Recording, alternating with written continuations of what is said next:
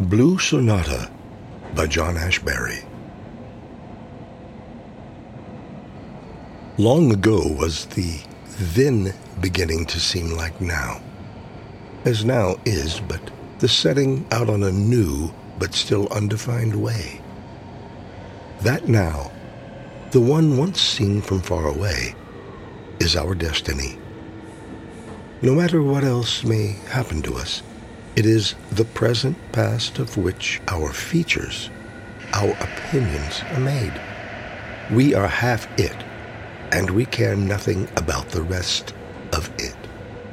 We can see far enough ahead for the rest of us to be implicit in the surroundings that twilight is. We know that this part of the day comes every day, and we feel that, as it has its rights. So, we have our right to be ourselves in the measure. That we are in it, and not some other day or in some other place. The time suits us, just as it fancies itself.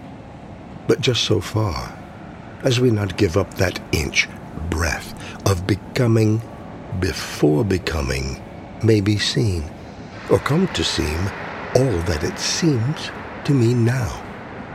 The things that were coming to be talked about have come and gone, and are still remembered as being recent.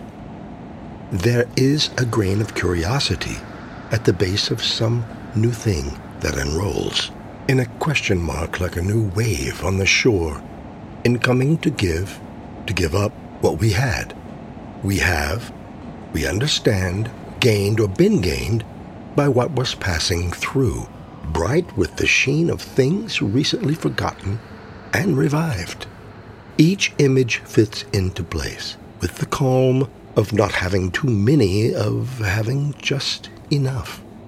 We live in the sigh of our present.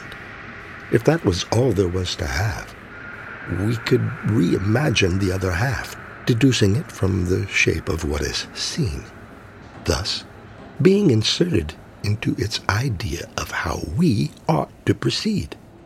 It would be tragic to fit into the space created by our not having arrived yet, to utter the speech that belongs there.